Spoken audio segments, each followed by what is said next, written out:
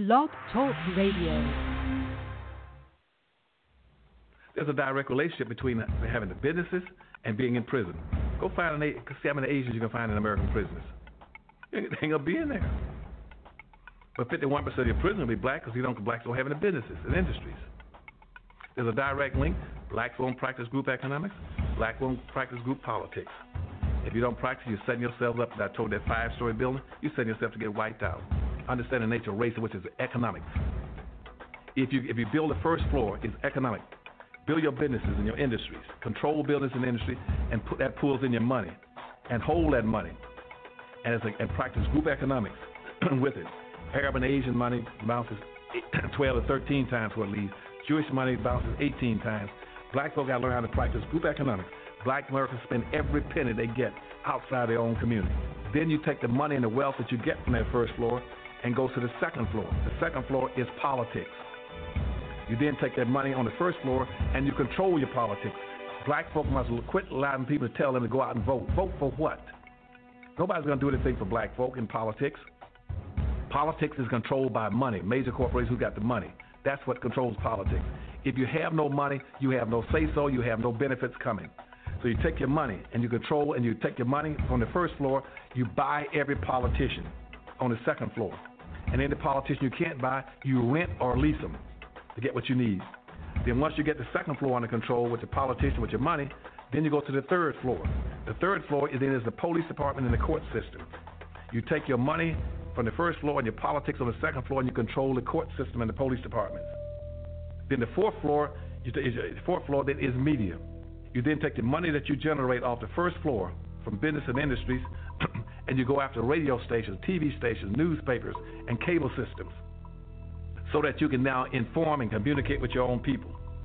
Right now, black folk own and control less than 35 thousandths of 1% of the media in the United States. Out of 12,000 radio stations, black folk own about 75, 80. That's all. You own no cable systems. You don't have a daily newspaper. You have nothing of importance. You got about one black TV station. And so you can't communicate with your people. You can't inform your people. You can't do anything. You can have Rush Limbaugh and all the rest of the guys talking about racism all day long and bad-mouthing you, and O'Reilly. They can call black folk all kind of names all day long. What are you going to do? You can't respond. You can't communicate with your own people because you don't have an economic base. 51% of all the prisoners in the United States are black people. Even though you only make up 12% of the population. That's no accident. It's because you don't control the economics and the politics. And they're going to go after the weakest people they can get their hands on to incarcerate them. That's the black folk. And what are you going to do in response to when they over-incarcerate you? You're going to go out and have a march, a demonstration. We're going to march. March for what? Who cares? Marching never changed anything.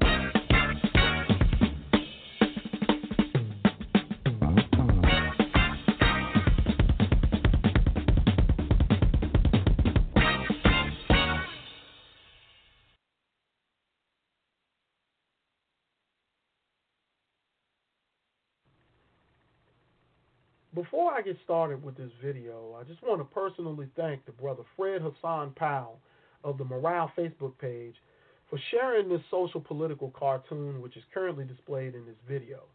I always big up brothers who are artists like him, my man Will James, Alex K. Art, Chris Miller, and others because their pictures speak volumes. They don't have to say one word because, as they say, a picture is worth 1,000 words. In fact, I want y'all to take a good look at this picture, which shows a brother with his hat flipped to the back telling the bald-headed brother that he's hungry as fuck. When the brother attempts to hand him his own fishing rod so he can get some fish on his own, he gets verbally assaulted. No, nigga, I want some fish. Fuck out of here with that coon shit. Man, if you look closer, you'll see that the brother that says he's hungry got a fresh pair of Jordans on his feet. And once again, I want to thank you, Fred, for sharing that photo because it is a perfect warm-up for what I'm getting ready to bring up next. Look, last week, I had to stop past a gas station, and when I went in, I took a quick glance over to the newsstand, and I saw the Washington Post. The first thing that caught my eye was something that you normally don't see on the cover of a newspaper, which was a few straggling pants sagging brothers sitting on a stoop of a building outside. I didn't have the time to read the paper in the gas station because I had to fly, but I checked the article online when I got home, and I was just flabbergasted. I want you all to check it out for yourself in the description box. It is the December 9th edition of the Washington Post, and the front cover story is a look back at the riots which took place in Baltimore this past April following the death of Freddie Gray. The Post took the time to interview a few of the residents and get their personal take on how things have been and has any positive change comes to the streets of Baltimore after the riots. And one of the brothers that they interviewed was a young man that was out there on the streets peddling drugs from time to time, and he stated that he ended up finding out shortly after the riots that there were a few storefront apartments that were up for sale and that they were only selling for just $5,000 a piece. He then said that when he ran the idea of getting together and investing in the neighborhood past several brothers that he was out there selling drugs with on the streets, all of them told him no. And see, this goes to what brothers like myself, Sean James, and many others who are right here on YouTube have been telling y'all about this modern Negro. Okay? This Baltimore brother that was interviewed by the Washington Post had a great idea and the right frame of mind to purchase this storefront property while the price is extremely low. But the rest of the Negroes that are around him ended up dragging him into the quagmire of apathy that surrounds the Negro landscape. She a dude. She just hit you in your face. She a dude. That bitch scared, nigga. Oh. Beat her motherfucking ass. She drug you a motherfucking nigga. Beat her motherfucking ass. That nigga kid. That nigga hurting himself. You from Nuke State. It's over. It's over. When I say it's over, everybody gets the fuck out of here. Man, fuck it. Let's go across the street. I ain't told you. I'll slap the fuck out of one of y'all. He will come. Look, the main spot that this brother was looking to purchase had 5 rooms between both of the upstairs levels, and it just needed a little bit of furnishing. These spots could have easily been rented out to tenants or used as cheap housing by family and friends that could have worked a legitimate business out of that storefront. The Negro just don't get it, because the more legitimate storefronts, strip mall shops, apartments, and tenements you own would lessen the police targeting you, because then you can do what the foreigners and white folks that own these places do, which is hire the police to work security at your properties and places of business. Why do you think they don't go upside the heads of these foreigners? Because they step to the police officers and let them know that they have work for them. These foreigners and white folks that own and run these storefronts hire the cops, and if they don't pay them with cash, they give them free merchandise and meals on the house, so they in turn look out for them. And half these cops do moonlighting security at these places even when they are on duty, because all they got to do most of the time is just drive through with a squad car or do a quick foot patrol right near the business or apartment housing units that are being rented out.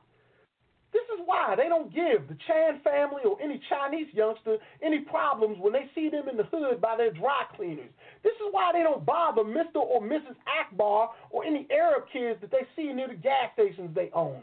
This is why they don't mess with Miss Yee or any of her grandkids that are close to the nail salon she owns. Because they take a small percentage of the proceeds and pad the local policeman's pockets. And see, your typical foolish Negro that would challenge what I just told you will say, well, see, you insinuating that we got to bribe the police for them to stop brutalizing us. But they, like most, don't know anything about capitalism. It is a game of economic musical chairs. I just gave you the analogy when I mentioned all the foreign families that own all the storefronts, strip malls, and rental properties. Who is the only one who is left standing up with no businesses or property to speak of when the music is done playing and the cops roll through the neighborhood? That's us, yapping back and forth when the music stops and they tell our loitering asses to get moving or catch a bruising. That's us, walking around with sagging pants and glow-in-the-dark fluorescent colored wigs like this sister that you see right here tossing rocks during the riot last April. Now, she's throwing rocks and expressing her anger and frustration, but she has a fresh weave on top of her head, which helped pay some of the officers that broke Freddie Gray's back. So who is the sellout and coon, black folks? And think about it. If you own some of those storefronts and control the flow of unlaundered, legitimate-made currency that comes through those areas, you can do your illegal dirt all day long without that much harassment from the local authorities. You might draw attention from a few alphabet gang organizations, like the DEA, FBI, and others, but the local guys aren't going to pay that much attention because you're helping them pay bills and you're putting food in their stomach. And since I brought up the subject of illegal activity, and you pants-sagging clowns love to talk about how gangster you are, why don't you do what some of the Irish, Italian, Jewish, and Polish immigrants your dumb ass keeps trying to emulate did by legitimizing some of your hustles and using the same police force that chases you around the neighborhood as a shield. See, most Negroes will try to tell you that we are always at the end of a nightstick or baton or getting showered with bullets just because we are black. But ask yourself a question. Why aren't that many Ethiopians and West Africans getting mollywopped and punished to the extent that many so-called African Americans are in the U.S.? Remember, they're just as black and sometimes way darker than us. But why are there fewer cases of them being brutalized and killed by the police like we saw with Amadou Diallo or Abner Louima, both of which took place in New York? Why so few cases compared to us so-called Afro-Americans? It's because they're smart enough to own businesses, restaurants, furniture stores, parking lots, etc., and pay the cops to look the other way so their fellow countrymen aren't harmed in any way. That's the logical thing to do.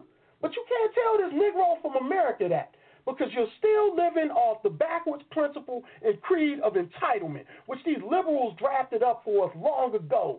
Instead of assessing this situation from a global perspective and seeing that everyone else seems to be purchasing everything around us so they can live comfortable lives and keep us at a position of marginalization as opposed to putting themselves in that boat, the Negro man and woman in the U.S. will counter it by saying, see, I object because my tax dollars pay for the police not to harass me. No, they don't, you imbecile. Especially after Uncle Sam rapes their paycheck just like he rapes everybody else's. Now, your pro-whack movement pseudo-black nationalist leaders will call me a coon for telling you this, but this is something that they know firsthand. They also know that you more than likely won't view this phenomenon from all angles because you're still under the influence of the can't we all just get along flavor Kool-Aid most black folks drank after the post-civil rights movement era, thinking that all the bigotry-enhanced physical assaults and beatdowns we took during chattel slavery and Jim Crow had an exclusive cutoff date to them.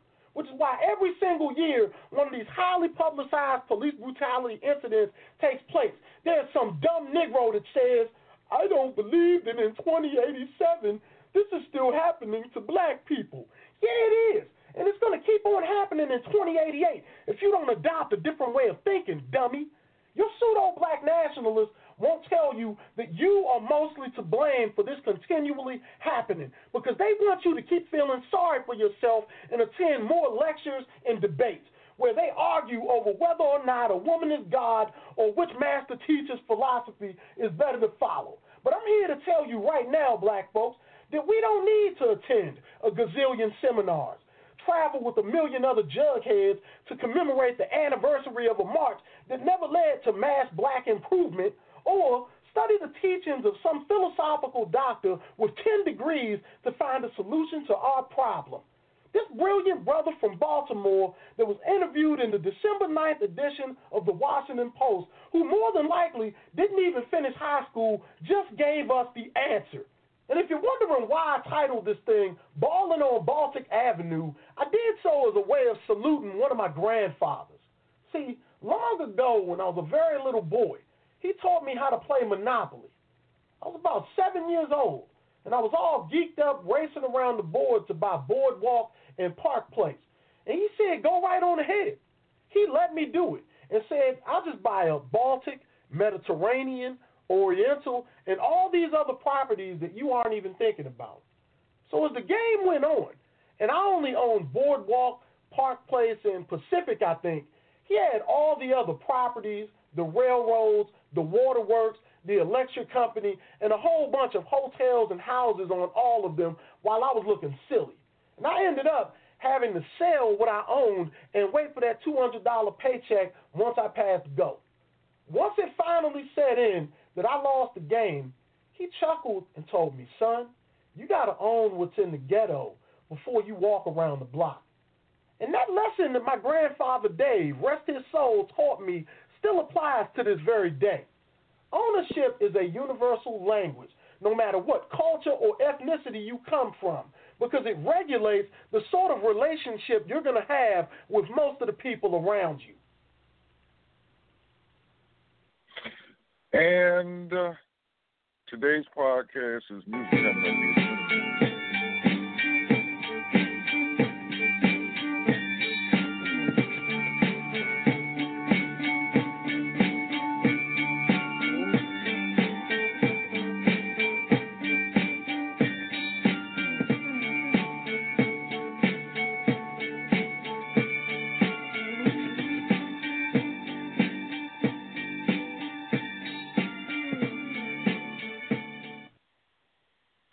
Okay, today's podcast, we're doing a short one, Balling on Baltic Avenue Retreats.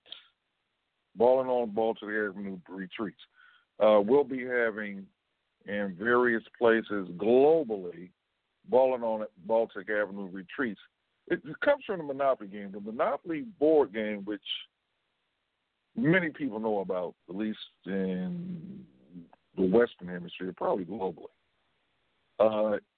It's really a business board game. It's a business board game. Very fundamental and in plain sight, and essentially, well, how anybody can essentially get wealthy, if that's what they want to do, or at least get debt free. And it's done, well, here's the way we're doing it with our retreats. We're actually going to play the board game differently than the way it's normally played. There are two business board games we'll be playing at these retreats. One is Monopoly, and the other one is Cash Flow. Cash Flow is a more sophisticated game. It's like Monopoly on steroids. But really, the Monopoly game, if you buy the least expensive properties on that board are Baltic and Mediterranean. They're the first two properties on the board. They're both in purple.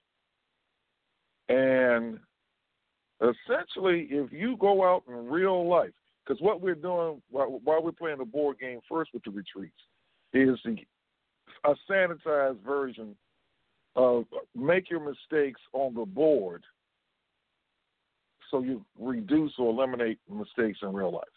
Okay? But you buy inexpensive properties.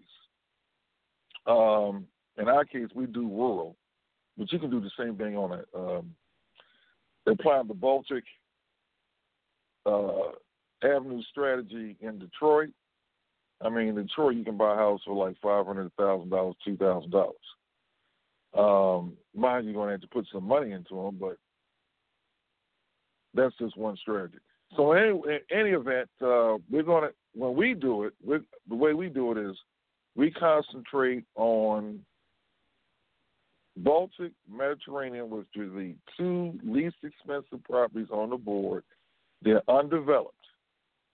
That's the same thing we'll be doing in real life as part of the retreat. And we also add two other properties which are in the Monopoly board game, the electric company and waterworks. All the technology is out here today, essentially, to start your own electric company where you can fire up the electric company or phase them out. Same with water companies, so you'll be totally independent. So that's what we'll be doing with Baltic Avenue, balling on Baltic Avenue retreats. And then there'll be some other stuff. But we play the board game first. But the way we play it, it's not like the game that you're used to. In any event, I didn't realize it's Friday. It's Friday. Next week, we'll be talking about how to start your own school. Now we're doing the one room classroom schools. That's our business model, and that's basically we're copying off of Margaret Collins, and Margaret Collins, one of her children, Patrick Collins, will be on next Wednesday. So tune in for that one because in light of the Umar Johnson thing, although we're not comparing, but Margaret Collins, I mean, it was actually a family thing. If you ever saw the movie or read her first book, it was a family type situation. And it started with a duplex in Chicago. They lived on one side, and then when they had a tenant that, when a tenant moved out, they had an empty unit on the other side, and they started a one-room classroom that had a library, everything she needed for a school. So that's next Wednesday. Patrick Collins will be on. We're going to be talking about that because we're going to be implementing that ourselves the second week in March, which will be up here soon. On that note, everyone have a good rest of the weekend.